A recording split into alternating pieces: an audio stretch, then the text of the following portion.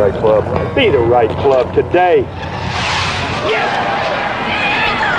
Johnny, that's better than most. How about in? That is better than most.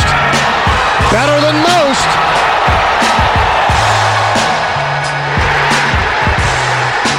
Expect anything different? Ladies and gentlemen, welcome back to the No Laying Up live show presented by our friends at High Noon. Solly is here. Out on the 17th green on the hill is our guy TC. Hello, TC.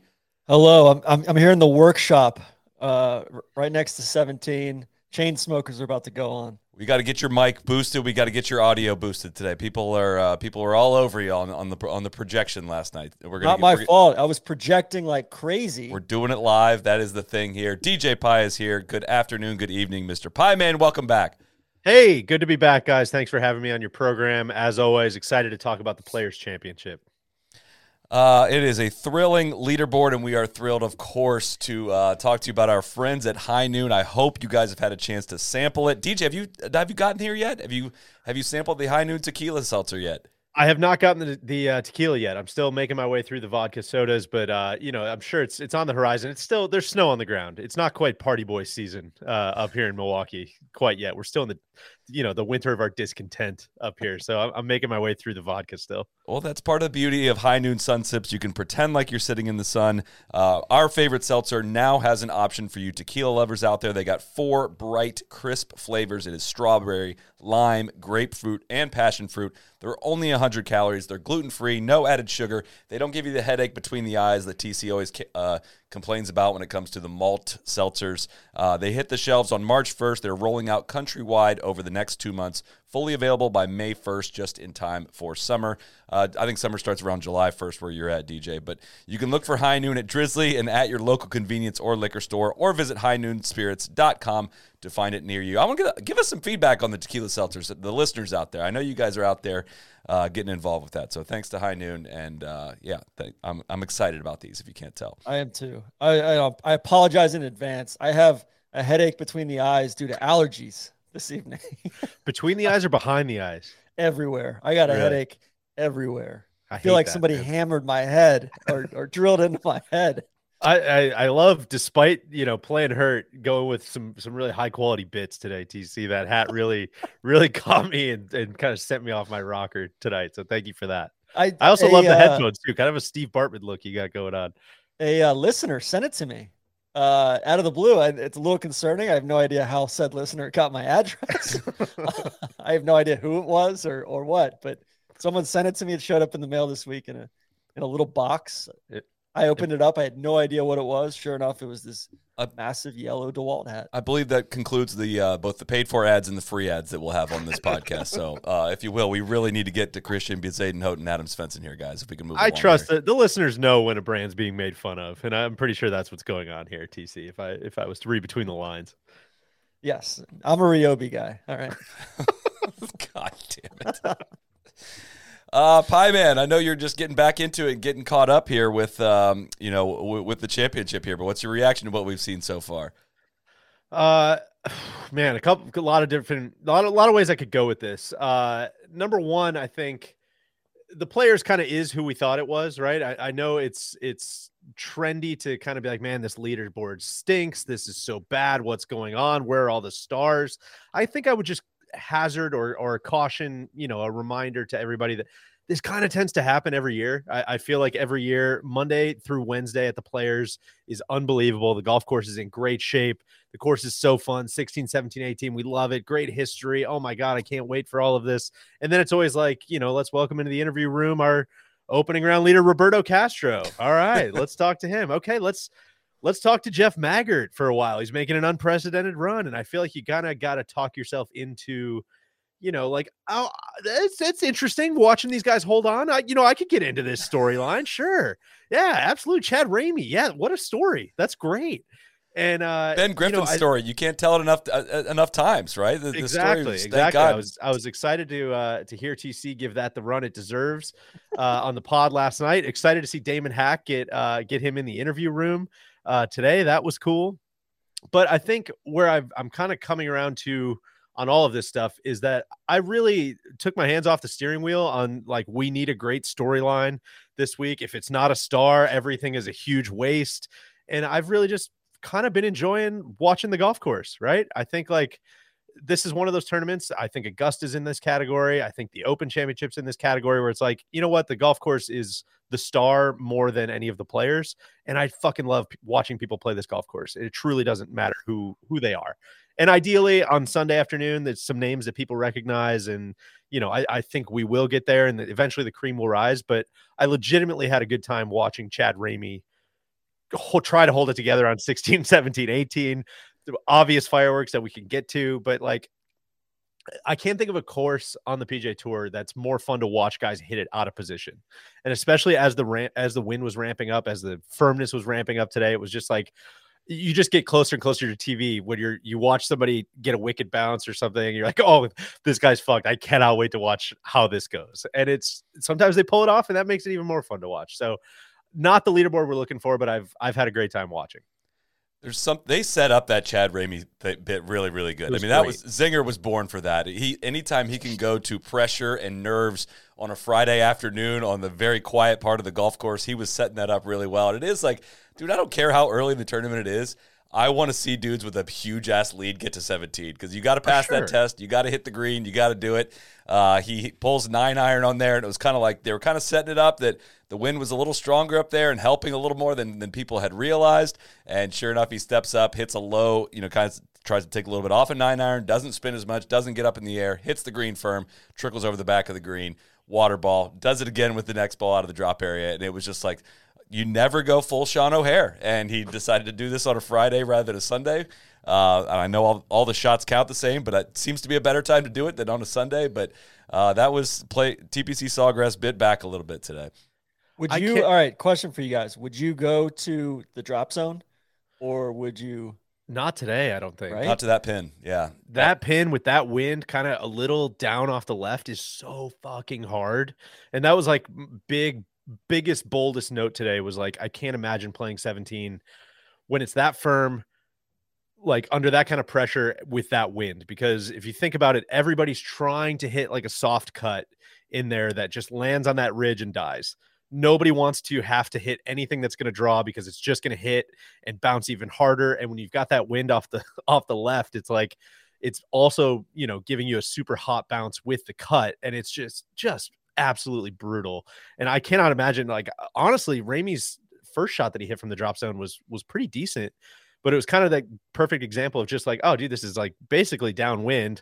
A little wedge like that's going to bleed a little bit left to right anyways. Like you have no chance unless you hit just a perfect shot. And then the perfect shot is kind of landing into that upslope and giving yourself like a 30-footer, which a couple guys hit as well. But man, I think it was I think Gary Woodland hit an amazing shot up in there, but there was just so few shots like up to that top shelf that land up on top, somehow catch the wind right, spin right, all of those things. And it's just really marvelous when somebody does it. And it's also really marvelous when somebody does it because it's just so do or die. Saul, you brought it up, Brandel last year talking about how unfair of a golf hole this is, how this is, it's just Mickey Mouse stuff. I think number one, respect to any take like that. Keep shooting, say what you think. I love that stuff. Nothing but matters. Two, please miss me with 17 is not fair because it's just, again, as I've pointed out every year at this tournament, like look around, man. This is not, we're not playing in like St. Andrews here. Like this is, it's a manufactured circus. And so we need to just lean in on that. It's great, man. It gets better every year. What do you? We kind of struggled last night to come up with an explanation for why the leaderboard does look like this. Can you help us with that at all? I don't know if I've been thinking about it all day and trying to like think of a smart way to say this. And so I'll preface it with no, like I'm grasping at straws, trying to come up with something because it's the ultimate place where, you write down all your notes before the week and it's like, okay, a guy needs to do this. A guy needs to do this. It favors this player. It favors this player. All the models are saying this is what's going to happen. And then someone like fucking Taylor Pendrith goes out and hits every fairway in round one. And it's like, oh, all right, I don't know what's going on then. But I guess the best I could say it is I think Spieth was really, really good in his post-round presser today, talking about Sawgrass and what it forces you to do and how it messes with your mind. And he was saying it in a good way that, like, I think the very disciplined players and the players that have played here a bunch and have been in contention here a bunch understand that you realistically only have a couple scoring opportunities. So it kind of messes with your head a little bit when you are coming out and you're like, all right, I know I got to hit a good drive and maybe I can get it on 1. Maybe I can get it on 2. 3, I'm kind of holding on for dear life. 4, 5, I'm kind of holding on for dear life. 6, I don't know, maybe. But then 7 and 8, I have no chance. 9 is okay, I kind of have a chance. And when you miss any of those, you just get a little tighter and a little tighter. And it puts more and more pressure on, 11, 12, 16, even 10 and 10 maybe. And like, those are kind of it. Like, those are kind of your only chances. Right. And so I guess what I'm getting at with all this is, like, I think there's enough players in the field and everybody's so freaking good that every year, like, somebody's going to play pretty close to perfect golf.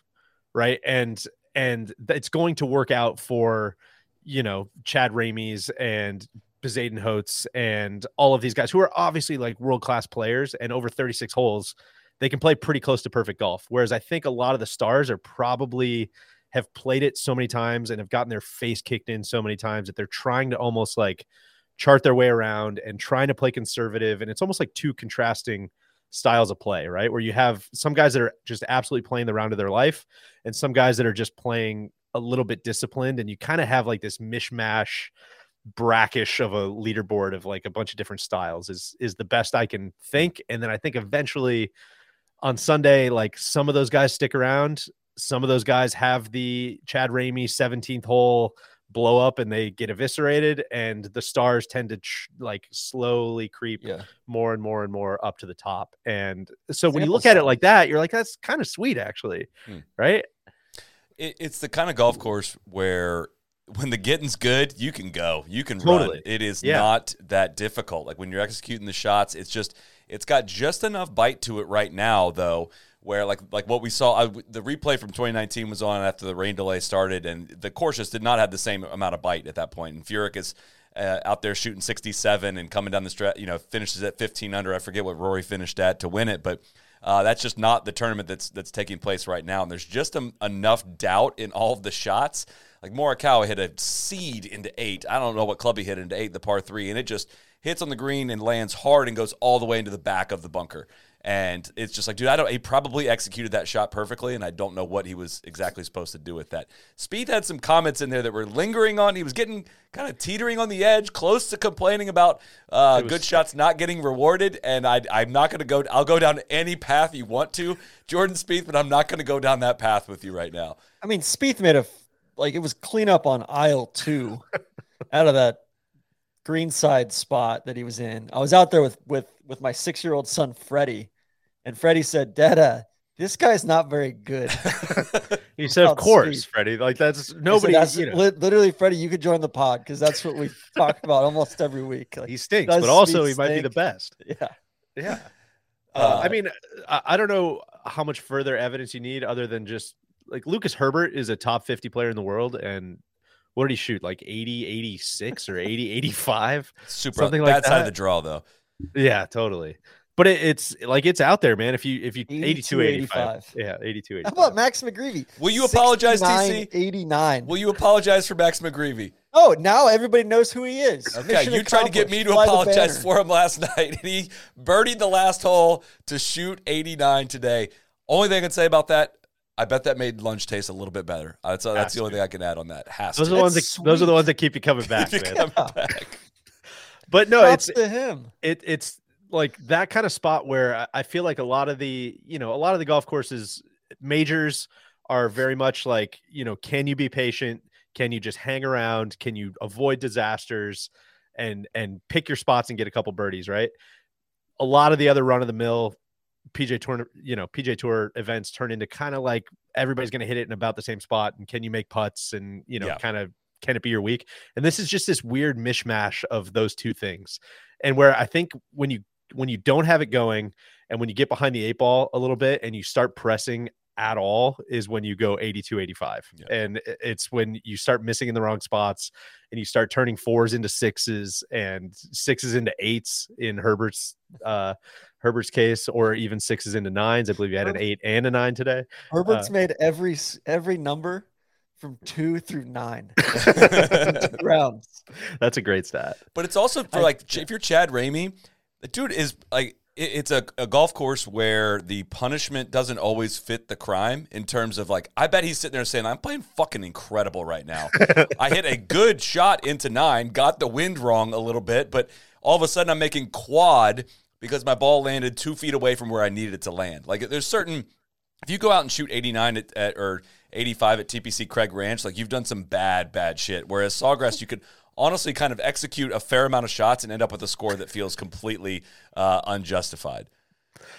Totally agree. And it's also the kind of place which I'm curious what you guys think about this, or why you think this is the case. But like Spieth was asked also, you know, what is it about this place that really is kind of almost like it ignores current form, right? Like guys can come in playing awesome and they can miss the cut by a mile like Rory, or they can come in, you know, playing horrible and they can all of a sudden find it, you know, like I think you guys were talking about a couple of the guys last night. And I don't know what that is, but Spieth kind of took that question as like, yeah, you know, like, does that sound like a great golf course to you? And I'm like, I guess I hadn't thought about it that way, but like as a fan, like, yeah, it does. But I'm curious if you guys had any thoughts on why that is. Just it's agnostic, right? I think we're still going back to sample sizes. I think we're still in a pretty new spot here where the course seems to be playing a little bit differently this year versus previous years. And like, this is almost probably first or second sample size.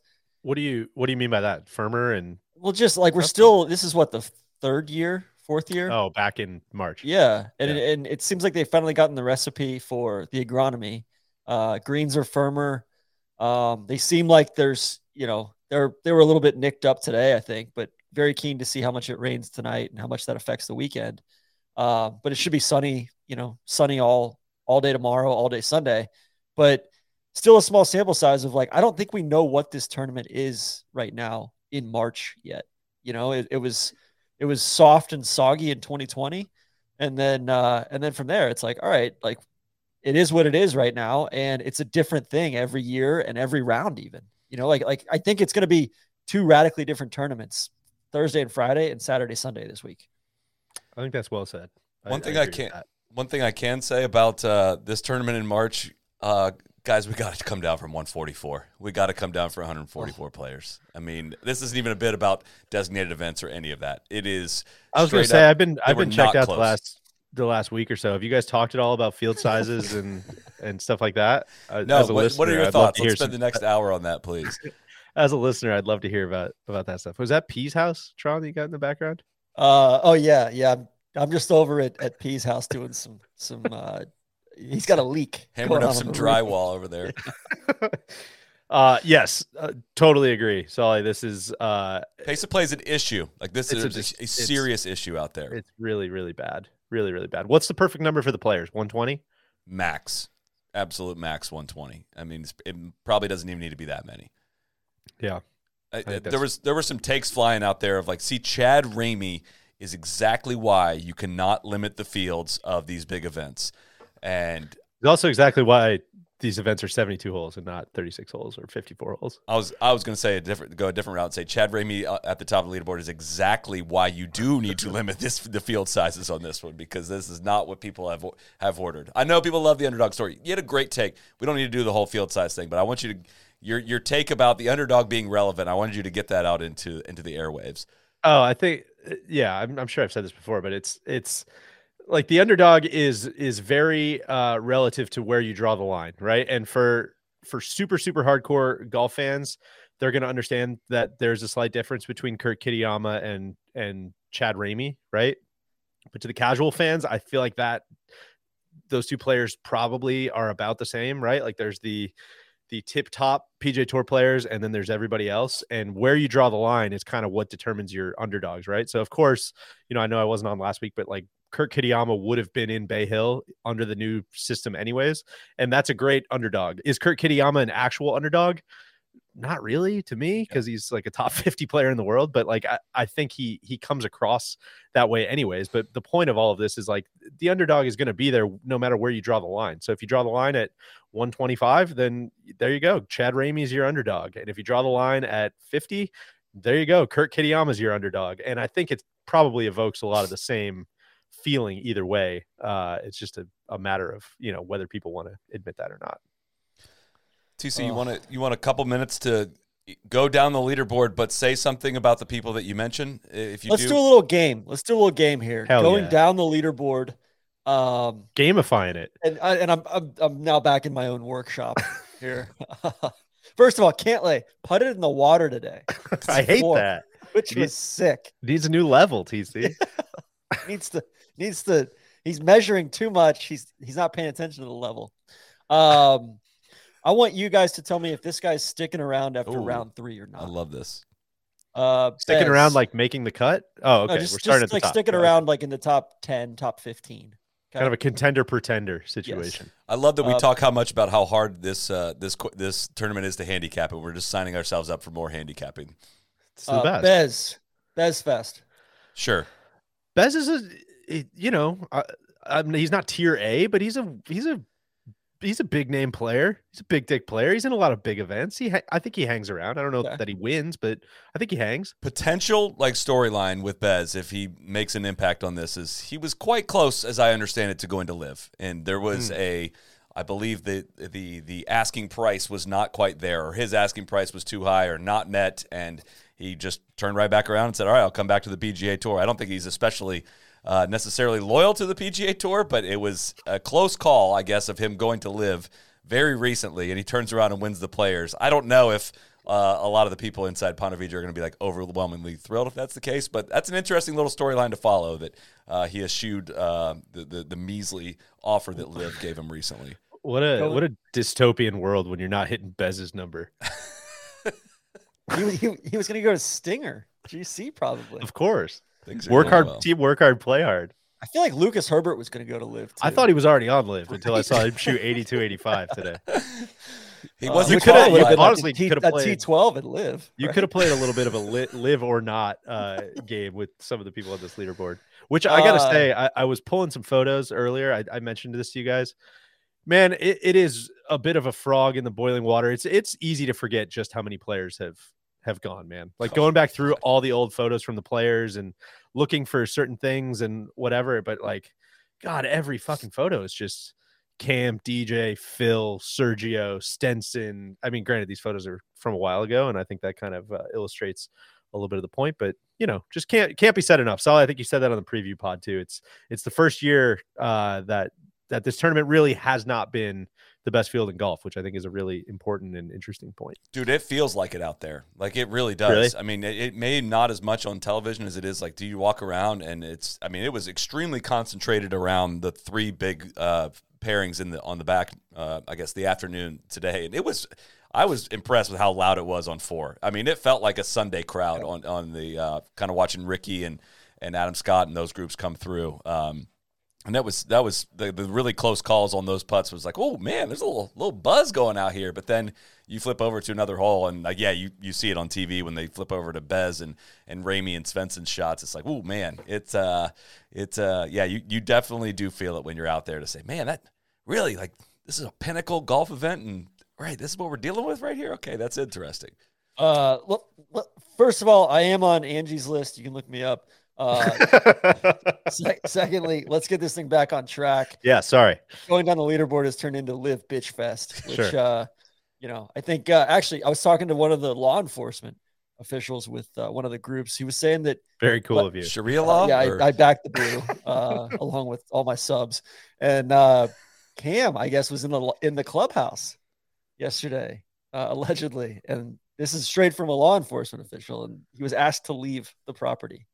So, is that allegedly Cam Young? Which Cam are we talking about here, TC? Cameron Tringale.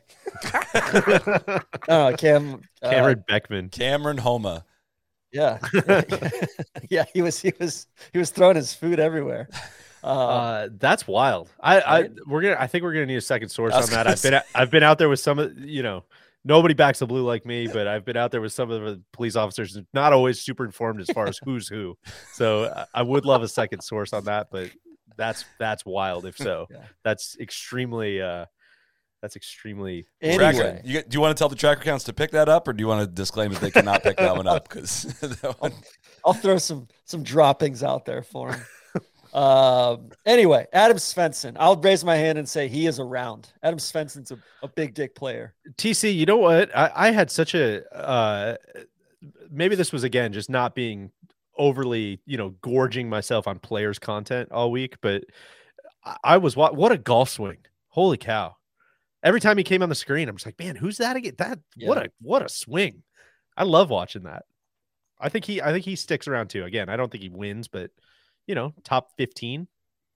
Okay, Solly. I'm going to say no for absolutely no reason. You're like a Svensson homer. All you do is bet on Svensson. I know, but I'm wrong every time on him, right? So I wouldn't mind him sticking around, but I'm wrong every time on Svensson. I got this massive make golf your thing ad in the middle. It's horrible. It matches up perfectly with our high noon graphics too.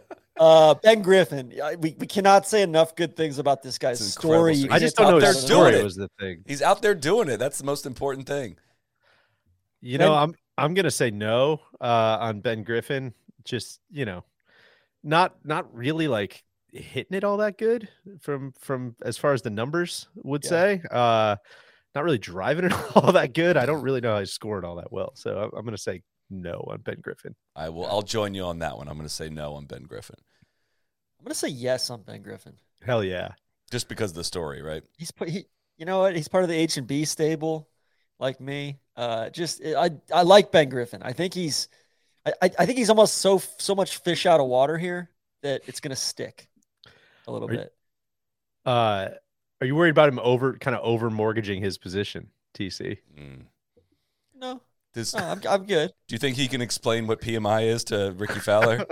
Well, he's partnering with Cap Tech. It's on his shirt and on his hat, I think. Sure. Minwoo Lee.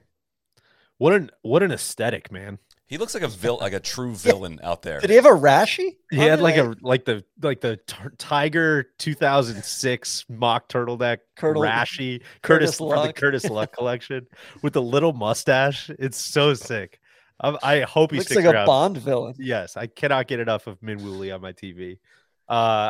Again, big dick player. I think he hangs.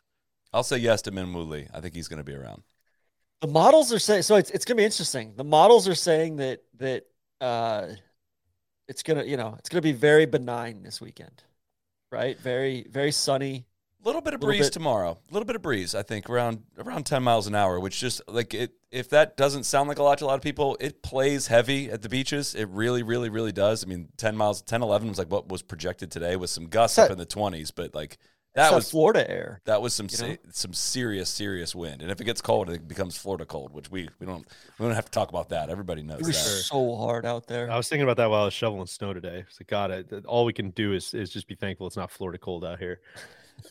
Can I interrupt your manipulation of going down the leaderboard segment here, and somehow you've stretched this out? We're doing a game. I know we are, but I'm going to interrupt it here to tell you that the FootJoy is bringing this segment. They're the number one shoe at the Players Championship. More than half of the players in the field are wearing FootJoy shoes. TC is about to list all 87 of those guys. It would take me way too long to list all the players. As we go, including the all-new Hyperflex. That is a dominant performance. It's nothing new. FootJoy has been the number one shoe on the PGA Tour every year since, guess when? Part of the game. 1908. 1945 doesn't sound nearly as cool as if you're going to guess 1908. But 78 consecutive years for thousands of tournaments and millions of miles, the world's best players have walked with FootJoy. Above all others, these players understand that shoes are a critical piece of equipment. That's why more than half the field at every tournament trust the best. They know golf shoes better than anyone. That's why they've been around for 100 years. They've been the number one shoe on tour every year since 1945. That's why they are the official golf shoe of no laying up. So elevate your game this season with the number one shoe in golf. Find the FootJoy that's best for you at footjoy.com. Some sick collabs they've done recently as well with the Buscemi's that we got sent. Thank you for those guys. I cannot wait. I mean, everybody, all those guys are wearing them out there this week. They're so clean. The green trim on them. All that they actually walked me down their entire product line for the year, all their collabs for the LACC event, the Masters, PGA Championship, the tartan they've got for Hoylake, all of it, fire. Fire. They walked me down the whole their entire leaderboard. Colin Morikawa, TC, well, where does he stand in this game? Dome golfer. It's gonna be domey this weekend. No, I mean, I think in all honesty, he's the favorite, right? Like Scotty, I think is like 2.5 to 1 right now. I think Colin's got to be. I'm betting on Colin over Scotty. Like he's not making any putts. It seems like, and he's still where he is. Is that rare though? That's kind of his thing. Well, he has to make the putts to win, though. Like, yeah.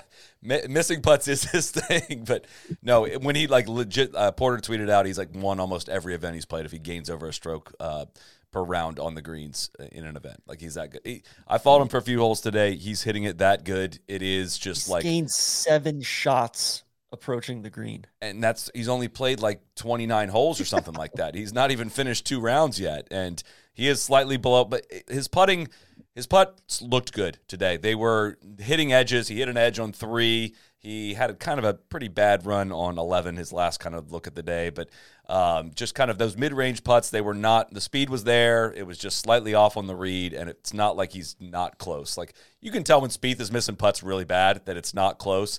Morikawa feels at least semi-close on the putting. And, man, it looks freaking automatic. But was interesting to walk around a lot, see a lot of different shots, see a lot of different style of players, and then go like watch Morikawa hit 3 woods and hit irons, mid irons, long irons, and just see like what premium ball striking looks like. It can look super automatic on TV, like when you're just cutting from player to player, but then you go see it in person, it's just like, dude, holy shit. That's just a level of precision that doesn't quite pop on TV. He got a couple people in the comments saying he's going to be unbeatable in TGL. Oh, it's true. That's very interesting. It's a great point. The truest TrackMan golfer. What I was thinking about it, saw KVV's thing about the artist versus the mechanic and him kind of committing to hitting only the cuts. What holes do you really have to hit a draw out there? I really can't think of that many. 2 off the tee. Kind of 10. Are you talking about iron wise? I guess more a second shot. Depends on where the pin is. There's just not that many, right? Yeah, and I'm just trying to think of like, I know there's not that many like drawers left in the game, but like I can't think of any just like I only exclusively play a draw guys that have really done great here. And even Phil, like Chris Kirk, Phil won it once. He was bathing his young son.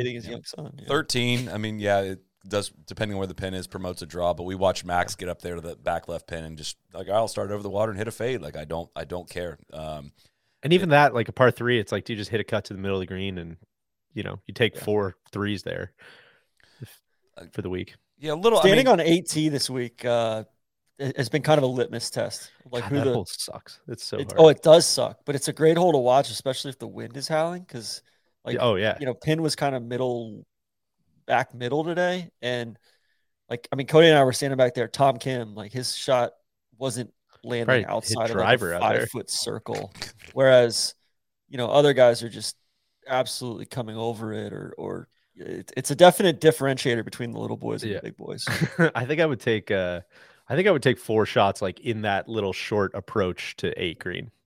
Like I think I'd just take my ball there every day. Would be fine. Yeah.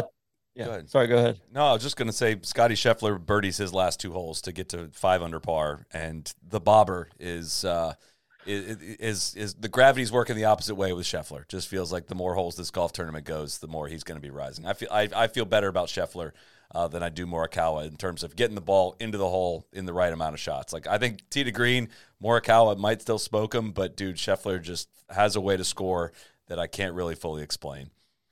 Scheffler had a weird ruling on 3. We were standing there and he got a drop from something right by that bunker. Like he was like above the bunker on the lip, and then dropped it, and then had the rules official come over after the drop and all that. And man, he just plays slow as fuck too. Like I'm starting to tire of Teddy and Scotty a little bit. I wouldn't mind seeing a pitch clock out there. Yeah. I would say it's like, that's the thing. It's a reaction sport, and part of the deal at Sawgrass is like no, like you got to hit the shot before the wind dies down. You can't wait 2.5 minutes for it to die down. And the counter, I guess, is it's not like they're doing anything wrong, really. Like if no one's going to enforce it, like I get why they're doing it, but it sucks to watch. Arms waving on this, like enforce the rule is if you're not, you can't get penalized, you can't get fined if your group's not out of position. Like if there's nowhere to go. Also playing a twosome today. You can you can do whatever you want. Either enforce it or cut the field down. Or change the rule. If you want to change the rule that you can't, take your time, but like some of like being a part of tournament golf, especially in threesomes, is like not out running yourself. Like you don't want to just go finish the hole quickly and go sit on the next tee. Like it might make a little sense to go take another lap around the hole and get in a comfortable rhythm pace so you're not just sitting around getting frustrated and waiting. Again, it just goes back to, is the best thing for golf to have the maximum amount of people possible, to have guys warming up under the lights and not be able to come 3 holes short of finishing their rounds last night with 0 delays and counting on at minimal delays to be able to get your tournament in by Sunday. I think there's probably a different way around it. Gary Young, we'll get to that. Sorry. It drives a lot of the conversation around how these first 2 days have gone, though. I really do think. It was super interesting to watch guys hit driver on 7 or on 6 today. Like that's not normally ever a driver hole, and everybody was pulling driver down there, which was crazy. I think the other thing to just remind people of on Scotty and Morikawa is like this is technically a round 2 leaderboard, but round 2 is not over, and they still have like the main scoring holes coming up. So I in much easier conditions tomorrow morning. So I would imagine they're going to be quite a bit closer to Bez. It's a would you rather fight what is it, the duck sized horse or a bunch of duck sized horses or one duck sized horse or whatever the phrase is. It's got to be your bull, though. It's got to be your bull. They're fighting. A hell of a look at Scotty Scheffler. They're fighting the entire Corn Ferry Tour there at the top of the leaderboard. But I think I don't know. It's a weird, like we said, it's a weird place that these guys can stick around for 4 rounds on this golf course. I think there's also a distinct advantage to being able to sleep in tomorrow. Right? Could be. Yeah, it's the guys that finished early today, they can go work out. They can, go out to dinner. They can do both. They can work out again in the morning. They can hang out on the beach tomorrow morning and then go over to the course at, 11 a.m. and just kind of have a normal day versus the other guys are going to be boom, boom, boom, boom here. So Taylor Penn. Yeah, you took the words out of my mouth, TC. I'm going to say no. I'm saying no. I'm good. I'm good. I think he's going to implode. we got a couple of kind of bomb and gougey guys, Pendrith and Will Gordon. Yeah. Really good 5 under par round from Will Gordon today, though. I mean, that was Gordon's been playing some golf. Driven by putting, but he also was number 1 in strokes gained approach today. So number 1 in putting and approach is usually a pretty good combination on the PGA Tour. So Will Gordon, buying or selling? I'm going to sell. Got to make some room for some horses to get in there. So I'm going to give his spot up. I'm going to buy. If he's hitting it that good, I'm going to buy. Jason Day. I'm buying. One here, playing great. Just keeps doing it, man. well. He keeps doing it. This is kind of felt like, all right, dude, I don't know how long this little run's going to really last. Like it'd be too obvious of a pick, but here he is right in the top 10. Yet again, they flipped on the 2019, and there he was again back there in the top 10 at this golf course. Like that was a tough miss on our end, I think. I think him in the house, sleeping in tomorrow, plus 1,400. I'm looking at the odds sheet there. I'm sorry, I missed that, TC. That looks pretty good. I picked him as well, actually, Solly. Come on, man. He has doubled 7 twice, and he's bogeyed 16 both days, and he's 4 under par. That's what I was going to say about his punch on 16. Did you see that yesterday? Did not. He was deep in the trees, like way back, and hits this crazy good punch shot. KVV and I must have watched it like 12 times last night. And it was a great representation of how firm the golf course is this week versus previous years and how much more nippy the fairways are, where he hit one and it was drawing. It was just an excellent punch out shot. And I mean, it must have rolled on the fairway for a good 120 yards. And then it was rolling right down the middle of the fairway and then just starts veering a little bit to the right, a little bit to the right, a little bit to the right. And then finally, goes in at the last second. And I felt bad watching it because I'm like, man, that was a really good shot that you didn't get rewarded for. Kind of crazy too. He was 136th in driving round 1 and 14th in round 2. So, but yet he shot 70 both rounds. So two very different styles of 70. Day he's not really my favorite player on the PGA Tour, as I'm sure has been well documented, but I would be a bit of what we said about Justin Rose after the Pebble win. I would be hard to say anything disparaging about Day coming back and winning an event like this. Like, he world number 1, truly like one of the hottest stretches I think we've seen in the last 10 years, probably, from him during that kind of 15-16 run. And again, could have, he doesn't seem like he's obsessed with the game of golf, right? Like, he seems almost kind of disinterested in times, and it would have been very easy to kind of go off when injuries popped up and things got a little tougher, to kind of just go into the sunset and either count his money or go to live or whatever. And it seems like he's working really hard at getting back and figuring stuff out. And so wouldn't be my favorite choice to win, but it would be very impressive nonetheless. Agree. I haven't listened to it yet, but it was recommended to me to listen to his interview he did on Mark Immelman's podcast, just talking about kind of stuff he's done with his swing and getting, if you're a golf swing nut, that apparently is, he spends like 10 minutes just breaking down some stuff. And there's a video portion, I think, to it explaining some of it. I'll need to watch that before the weekend, I think, at some point to be prepared to talk about it. But that was highly recommended to me, but I haven't gotten to it yet. But next up, Victor Hovland.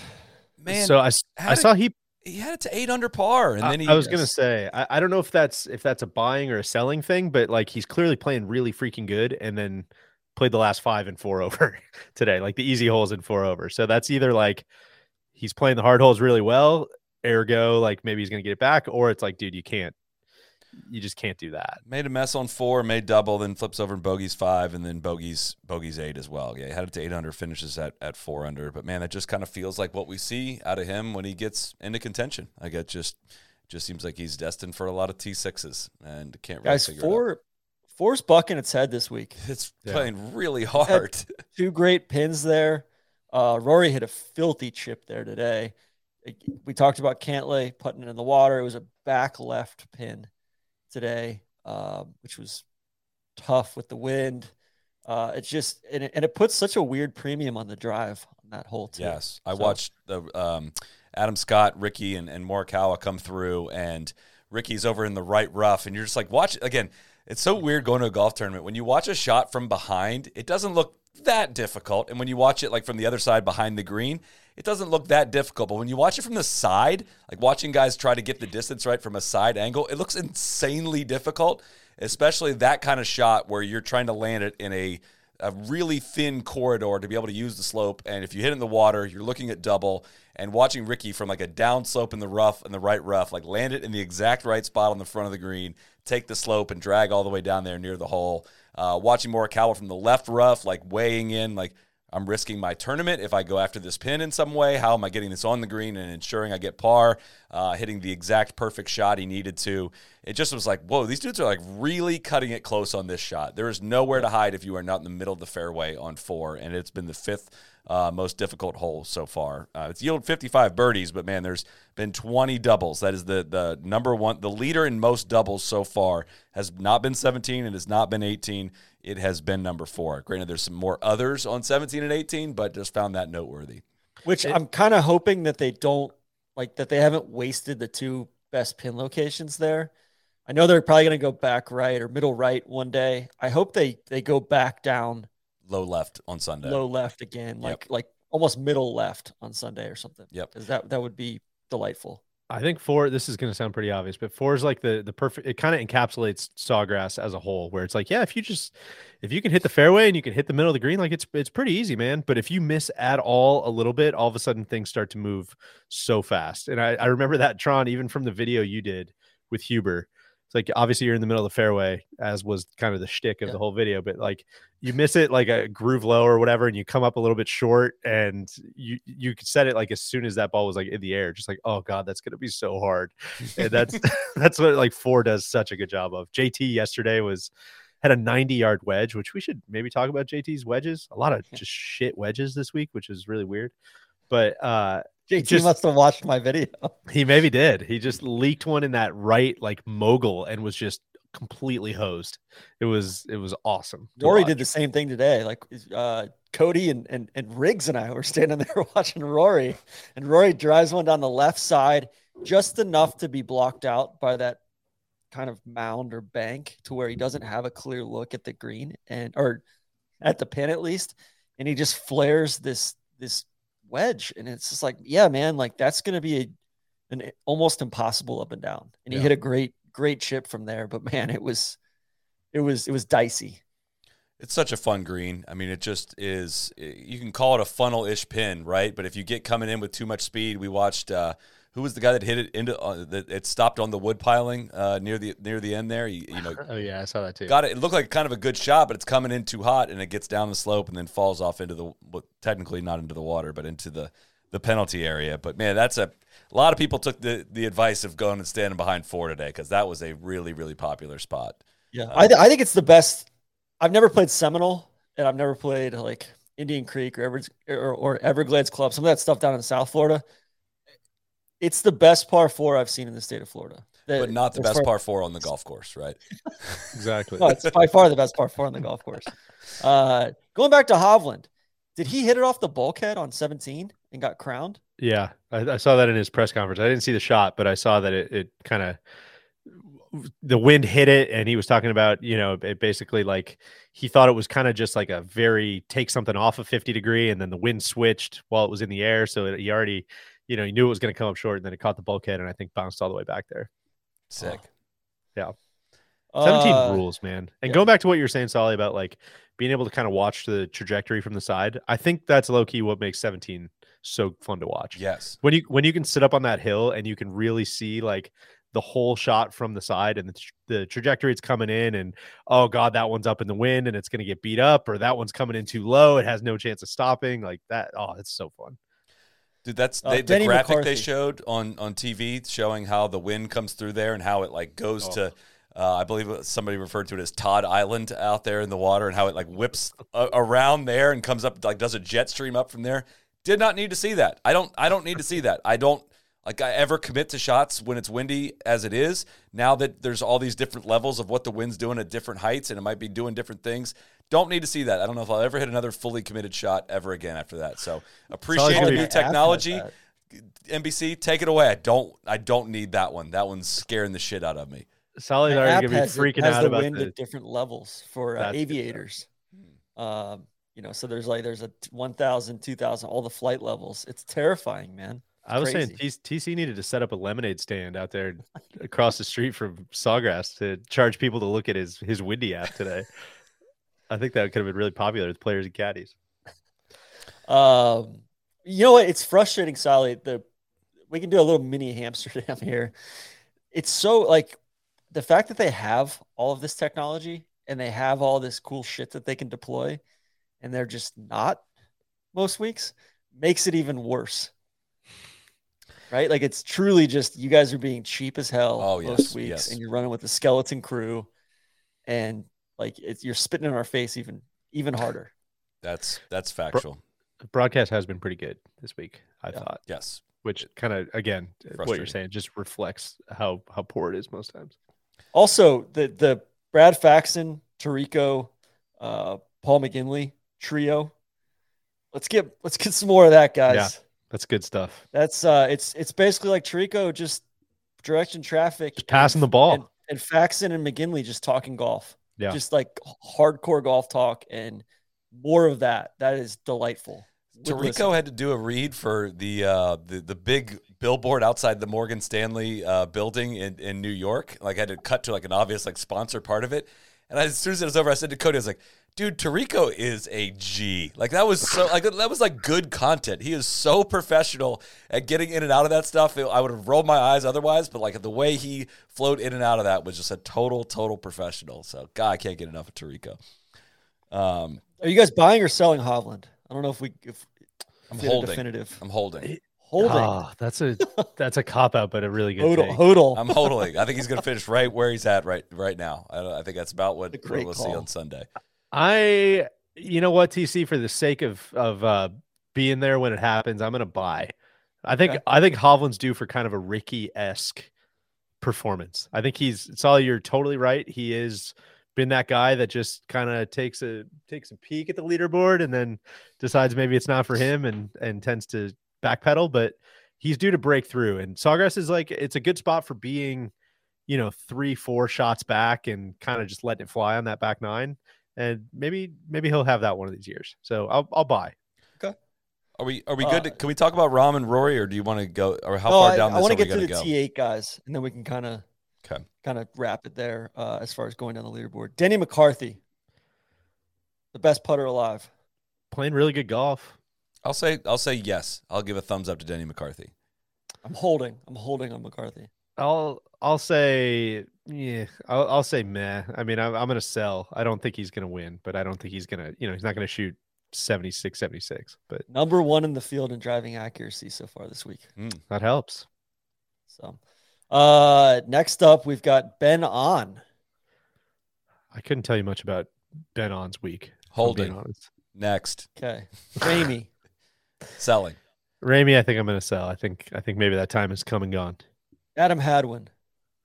I feel like he always plays well here, doesn't he? He's kind of a tactician. Yeah.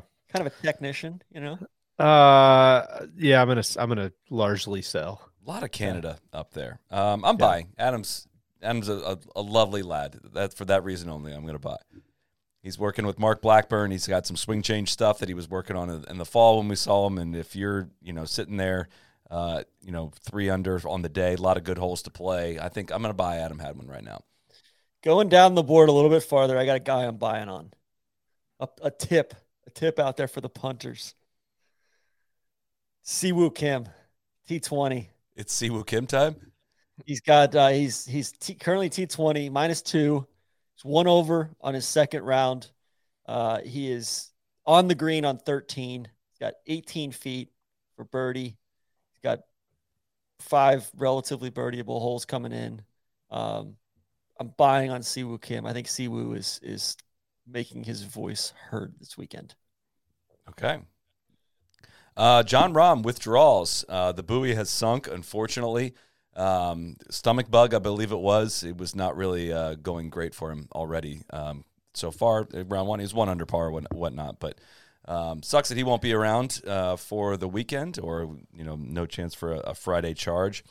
The rib does not look like he is going to be around for the weekend. He is not. What did he get in the house at? Or he's not in the house, but what is he at? He is currently at, I think he's +5 right now. He is +6 overall, +2 on the day. The broadcast continues to do that. Well, I mean, if he turns around and gets on a hot streak here, he might be around for the weekend, but he needs at least 4 birdies to be around for the weekend. It does not seem to be working very well for the rib. He got blocked out by Dikembe Mutombo on 6. Then he hit the green and then de-greened himself, putted it off the front of the green, had to chip back up, chipped it right back to where he was, and then 2-putted again from there. He had a 30-something footer for birdie and walks away with double.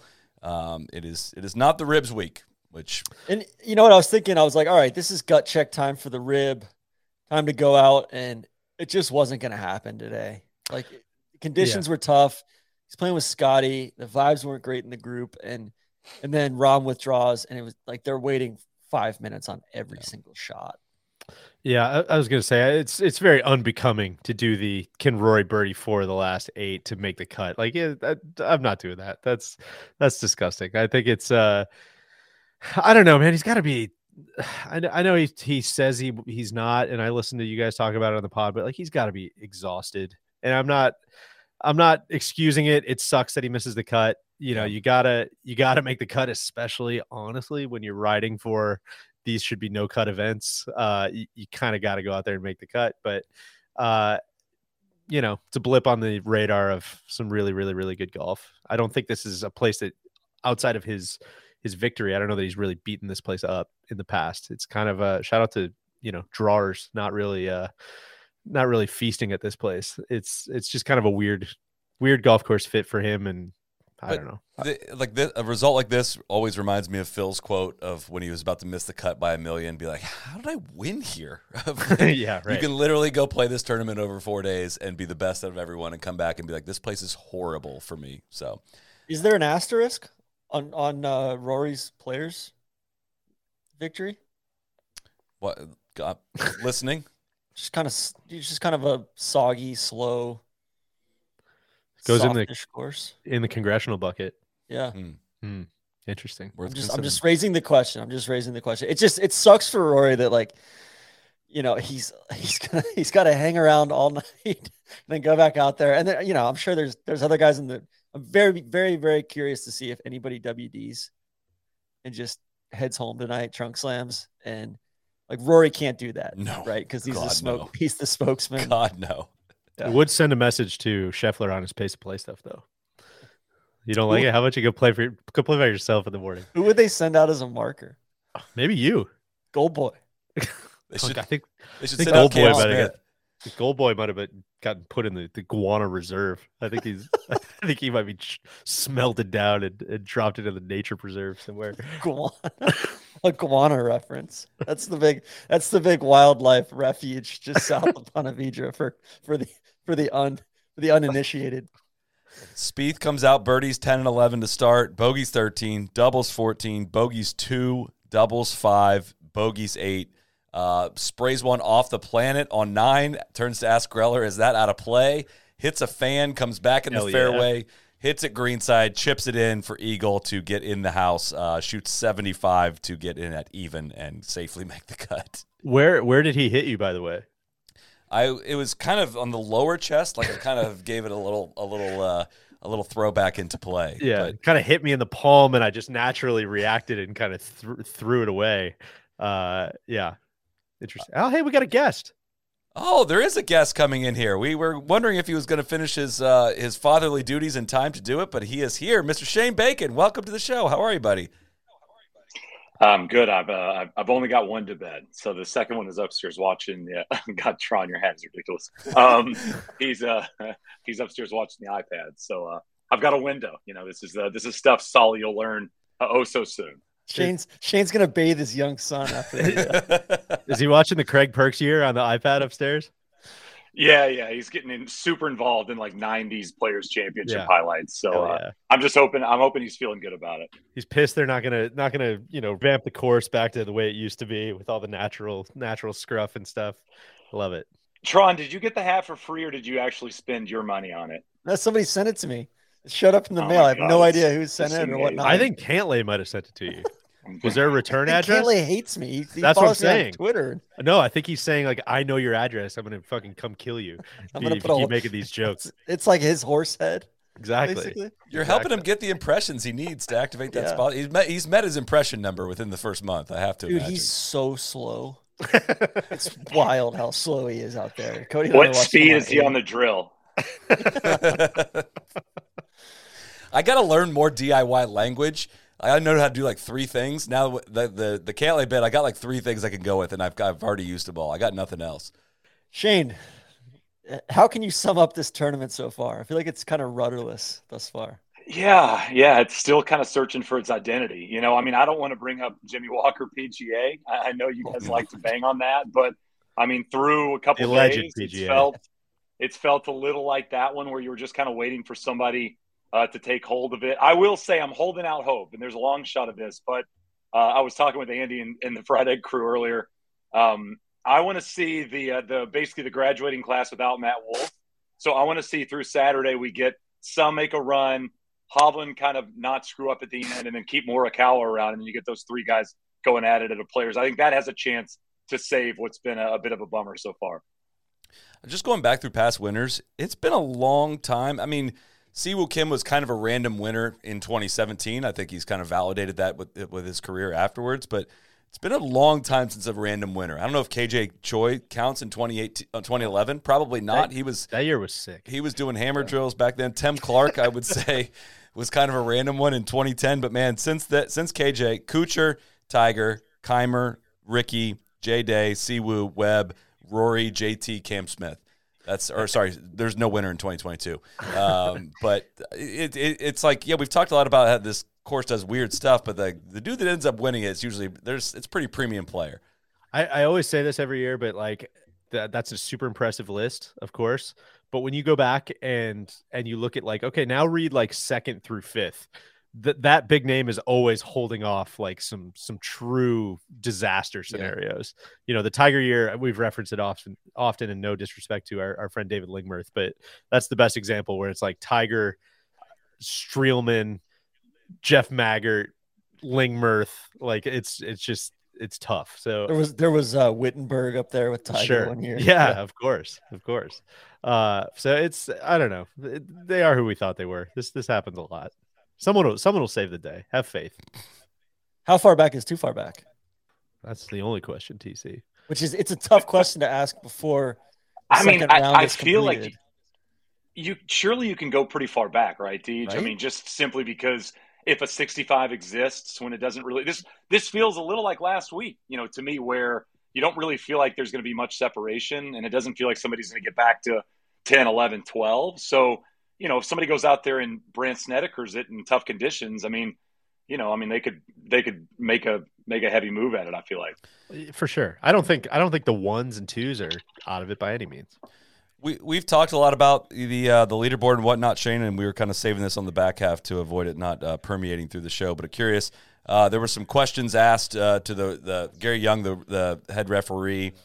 He said the pace of play is what we expected. He said this is just the result of the challenge of this golf course and the size of the field. And asked about it, he said we are I'm summarizing the quote, but we're a membership organization designed to create as many playing opportunities as possible for players. And it kind of seems like they've backed themselves into a corner when it comes to trying to get this tournament in. Well, I mean, every year, this is the new Masters. I mean, every single year, this feels like that. Remember that run we had? Was it probably the mid-2000s where it was a rain delay or weather delay every single day on Thursday, Friday at Augusta? And it's felt like this has kind of turned into that at the Players. Every year, it feels like something. Solly, the weather's good in Jacksonville. I see you playing golf all the time. Why does it always hit around this time, this 1 week out of the year? It's a big question mark in March. It really is. And it can be great all week and switch in a heartbeat. I think the first one, 2019, was pretty good. And the conditions, like the week after that, were insane. And like last year, Neil got married the weekend before the Players. It was incredible. And then the Players weekend hit, and it was just a disaster. So well, I will say, sticking up for this year, though, like it's one set of afternoon thunderstorms. Yes. Like this shouldn't be wreaking havoc on the tournament. It's not been a big deal. Perfect all week.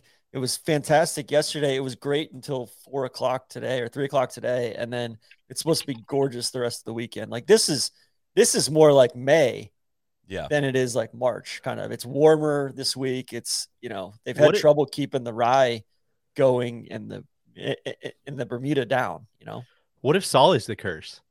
Because remember what always used to happen at the Memorial? Everyone blamed it on poor Chief Leather Lips. But when Solly was living there, it was a complete shit show. And the Memorial's been like pretty fine the last like 5 years.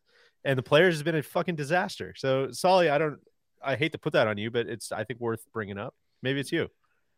I'll have to think on that one. I'll have to think long and hard on that one. I'll go ahead and I'll preliminarily accept the blame on that. Cause that is. Yeah. And will you apologize?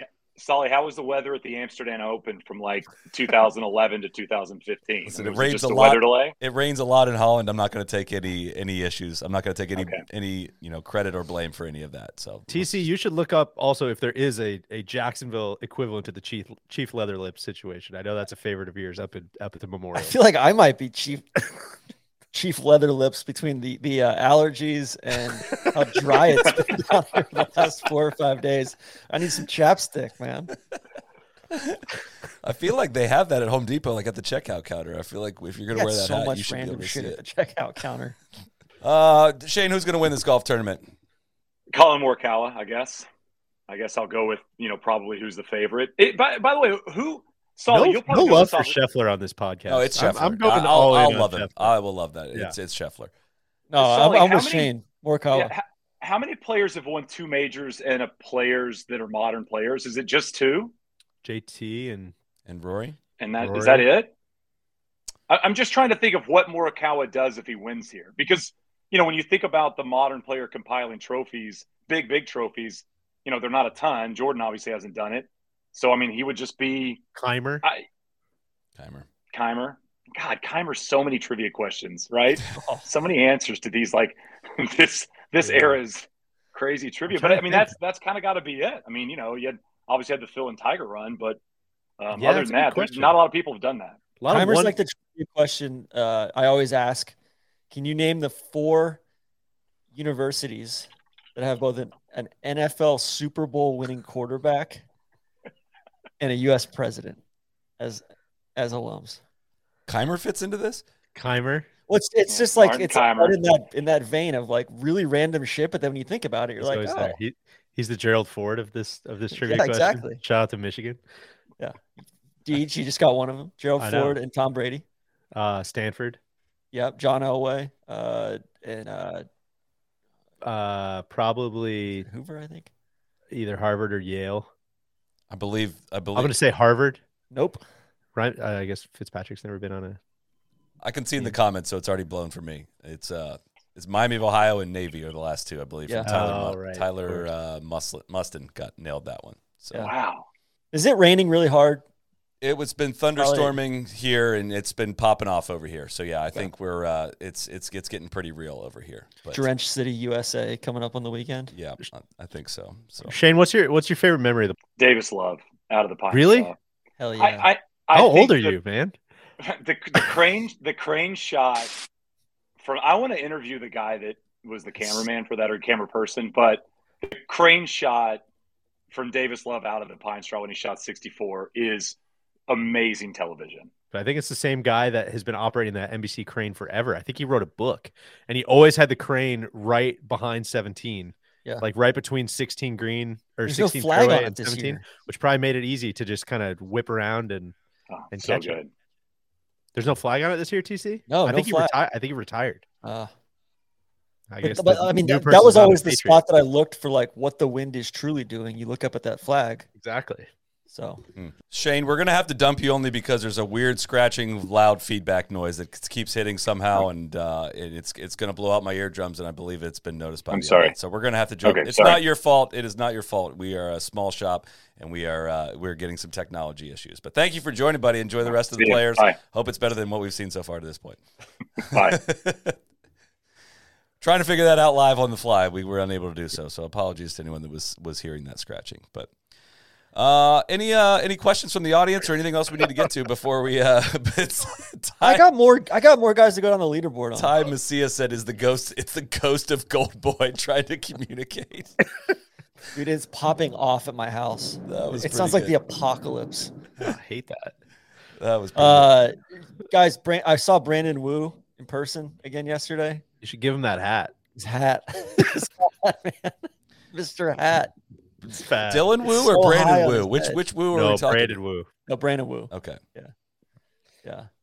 Cam Davis, 3 under, T15. We're still doing this? Oh, That's cool, Lingmer. man. I know. David Lingmer's sitting T15, slated to make a cool 400K right now. We're all very excited about that in the Solomon household. So, How did he get in the field? That's a great question.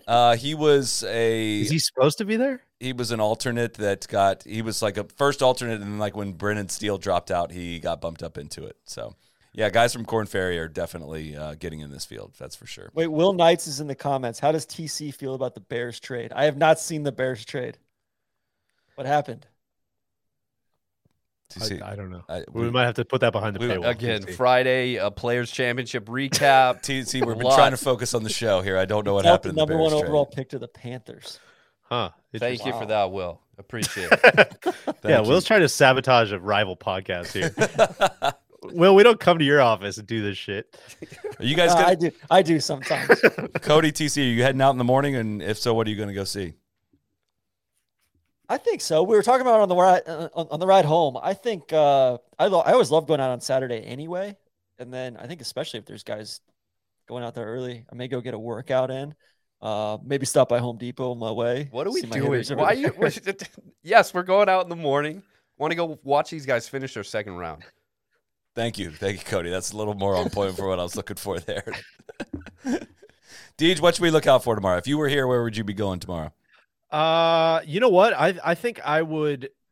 I think you got a really cool chance to go watch possibly the best player in the world, Scotty Scheffler, go play some of the most interesting holes in the world. And I would try to probably get out there and beat the traffic and watch him play 11, 12, 11 through 18, him and Morikawa, just bouncing back and forth between those. I know that's kind of cliche, but can we repair and get Scotty and Colin to play together tomorrow morning? That would be sick. I would love to watch that. They should just How much do you think Rory after the would rib pay? WDs? They should just put Scotty with with another 3-ball. Yeah. How much do you think the rib would pay to not have to go out and play tomorrow? He's a man of integrity. Come on, TC. Yeah, Don't put that on him. He's got an easy go play, 6 holes, 7 holes, and hop on the jet back home. I think he can handle that. Guys, I'm on the lookout for Cantlay tomorrow. Cantlay is 1 under right now. He knows where you live. Yeah, well, yeah, I'm on the lookout for him in more ways than one. He's got 7 holes left. He's on 12 right now. He's I think he's greenside right on 12. But I think Cantlay comes out and inserts himself into this thing tomorrow. You know who also I think the pro's gonna make some noise this weekend. He's never really quite played great here, but it kind of clicked, I think, like Sunday last year. I think he really, really played well. And I think he's played pretty defensively at this golf course, like trying to get through and make the cut. And 72, I think he's going to be pressing a little bit, and we'll see if he's one of those guys that's like pressing good or pressing bad, right? Like, hopefully when you're pressing and you're trying to make a move, you're kind of in control of your golf ball. And he certainly has been that over the last 3 months or so. So I could see him, with a little 67 weekend or something like that would be fun. One thing I am looking forward to this weekend, I'm very much in a Jesus take the wheel situation. Like, not a ton of rooting interest near the top of this leaderboard. It's kind of like, dude, whatever happens here. Like, I'm excited to see it all shake out, and I'm not emotionally attached to anything that's going on here. So that's what I look forward to. What I can recommend is just, allow the golf course to be the star, right? Like, detach yourself from needing big names to make this entertaining for you. Just, I think, appreciate how good the golf course is and how much fun it is to watch anybody play it, even TC. And you'll have a much better weekend. The only issue with that is when the golf course is significantly more benign and toothless on the weekend. That's tough. And it seems that hasn't happened yet. Let's see. It kind of happened a little bit. I don't know. Like last year, the tour just sent out the notes from the incomplete round 2, but there's 21 balls in the water on 17 this year. That's kind of a good barometer, right? Of like what the conditions were like. There are 21 balls in round 2 in the water on 17 this year, 27 last year during round 2. Very keen to see round 3 last year, only 7 in the water on Saturday. So, or on round 3. I don't think round 3 was played on Saturday last year, but very keen to see if they feel licensed to set it up a little bit harder for the third round, knowing that the wind's probably going to die down a little bit in the afternoon tomorrow. Yeah, but I think they're going to want to try to max out as much daylight as possible tomorrow. So I think they're going to set it up a little bit easier. But it should be fine. The last threesome's supposed to go off at 12:30 tomorrow. It should, and there's daylight till 6:30 and no weather. Like, if it takes 6 hours to finish that in threesomes tomorrow, they got major issues, mate. And I think Solly, what's going on with JT? He was my pick not to win this week. I think it's just struggling to get the golf ball in the hole. We watched him come down on 18. We got to sit in on the Bones JT player caddy convo on 18 and watch them he's in a bad spot, long right in the walkway to a front pin on 9, trying to figure out in a big contour kind of in front of the pin to the left that's going to kick the ball to the right, and they go back and forth figuring out the way to get it up the chute to the closest possible spot. He bumps this chip that rides the slope into the left, and then it inevitably takes the slope back out to the right, rolls up to 15 feet, missed the putt, unfortunately, but man, it was a really fun kind of moment to sit in and listen to that and listen to him get, because he felt like he needed to get up and down to make the cut. It looks like he's going to get in at +2, as it looks like all the +2s are going to get in, but it was awesome watching. They're about 70% chance of getting through as of now. It kind of depends on how benign it is tomorrow. If it blows a little bit tomorrow, I think they should be fine. But It was just awesome to kind of watch that moment. It's why we should have cuts in golf. I don't understand why they're getting rid of cuts in golf. We got JT, Shane Lowry, Jerry Kelly is at +2, essentially getting in. Taylor Montgomery, Big Tone is currently at +2. Shane Lowry, shout out to him, 77-69. Nice comeback after a shit round 1. And he birdied 7 and 8, his 2 of his last 3 holes to get to the +2 number. He would have loved the birdie on 9, his finishing hole. But yeah, you know what I can't have is JT is very much in this camp as well. But I can't have JT and Fitzpatrick missing the cut at events like this. Fitzpatrick especially. I think he missed the cut at Riv too. Yeah, he just I feel like we all said a lot of stuff after that U.S. Open win last year, and he's kind of just looking like another dude, and that sucks. I don't know if he's hurt. I don't know what's going on, but that's a bummer. I was hoping for kind of a big year. Cody, what am I missing? I was watching Fitz on the range warming up today, and he literally had like 2 cardboard boxes stacked up next to him making swings. It was a weird sight to get ready for round 2 of the Players. Fitz is like the PGA Tour's version of Lindy Duncan. I'm kind of bummed Shane's not on. I was planning on going through Tommy's scorecard with Shane. Truly, that was wild. Tommy parred the first, eagled the second, goes bogey, double, bogey, birdie, par, birdie, and he's currently on 14 in the middle of the fairway. It does look like the Moyle is going to make another cut, TC. So congratulations. All he does. I think that's that's about all I got for today, unless we want to get down to Team 119 on the leaderboard here tonight. There's so many like talented guys in that top, like in the T33 to T53 bucket right now, and I'm very curious to see who kind of I would take that over the leaderboard, right? Like that's like its own quiet little leaderboard. There is, within that little spectrum, we have Max Homa, we have Joel Damon, we have Cantlay, Spieth, Fleetwood, Keith Mitchell, Kiz, Adam Scott, Hideki, Matt McNeely, Will Zalatoris, Xander, Sahith. Like you're going on a leaderboard. Well, there's a lot of dudes to go out and watch tomorrow. And earlier 3-ball. Good chance we might get some really good 3-balls in the. I hate watching threesomes, but for the Saturday, the third round, that might be some good groups to go out and follow. So I look forward to that. I think someone's going to freak out and go low this weekend. Just let it happen, guys. I agree. I think it's going to be a cool weekend. I do too. I'm kind of buying. Cody, we had a pretty provocative idea when we were out there walking up 18. Cody was saying, hey, they should move this hospitality way up the right side of the fairway on 18 instead of being up on the hill between 16 and 18. And I said, well, those people that's the deck up there and they can see 18 fairway and 16 fairway. Also, and everybody would blow it. Outpost? Well, no, the Patriots outpost is farther down, but everybody would blow it up the right. And then we started talking about hospitality tents. All right. So 2 solutions to our TIO hospitality bailout stuff. One, Cody suggested that we line instead of the mesh, we put up prefab concrete. So it just bounces? So it bounces off.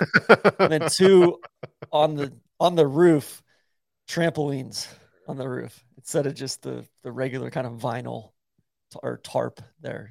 Trampolines so that it's like Mario Kart. If you hit a certain spot, it could go 300 yards in one direction or another. I did say there should be like a secret trap though. So just like in Super Mario, if you go down the tunnel, it'll slingshot you directly towards the green. So there is like a true jackpot you can make there. I love that. I think again, look at where we're at here. That there are no rules. Don't TBC mess with the sanctity of golf here, Deej. Come on, this is the home of golf. It's the Mecca. It's a complete circus. And you know what? I've got a couple concrete contractors that I can hit up. I think that'd be great. Yeah. All right, well, we look forward to joining you guys again. Thanks to High Noon. We'll be back Saturday night for a live show, hopefully concluding round 3 of the 2023 Players Championship. And, of course, we'll be live on Sunday as well. Looking forward to get out and watching some golf tomorrow. Thanks, everyone, for tuning in. Thanks to Shane for joining. Sorry that we had to dump you for some audio issues. We're doing it live this week. We are figuring it out. But thanks, everyone, for tuning in, and we'll see you back here tomorrow night. Cheers. Cheers. Be the right club. Be the right club today. Johnny, that's better than most. How about in? That is better than most. Better than most.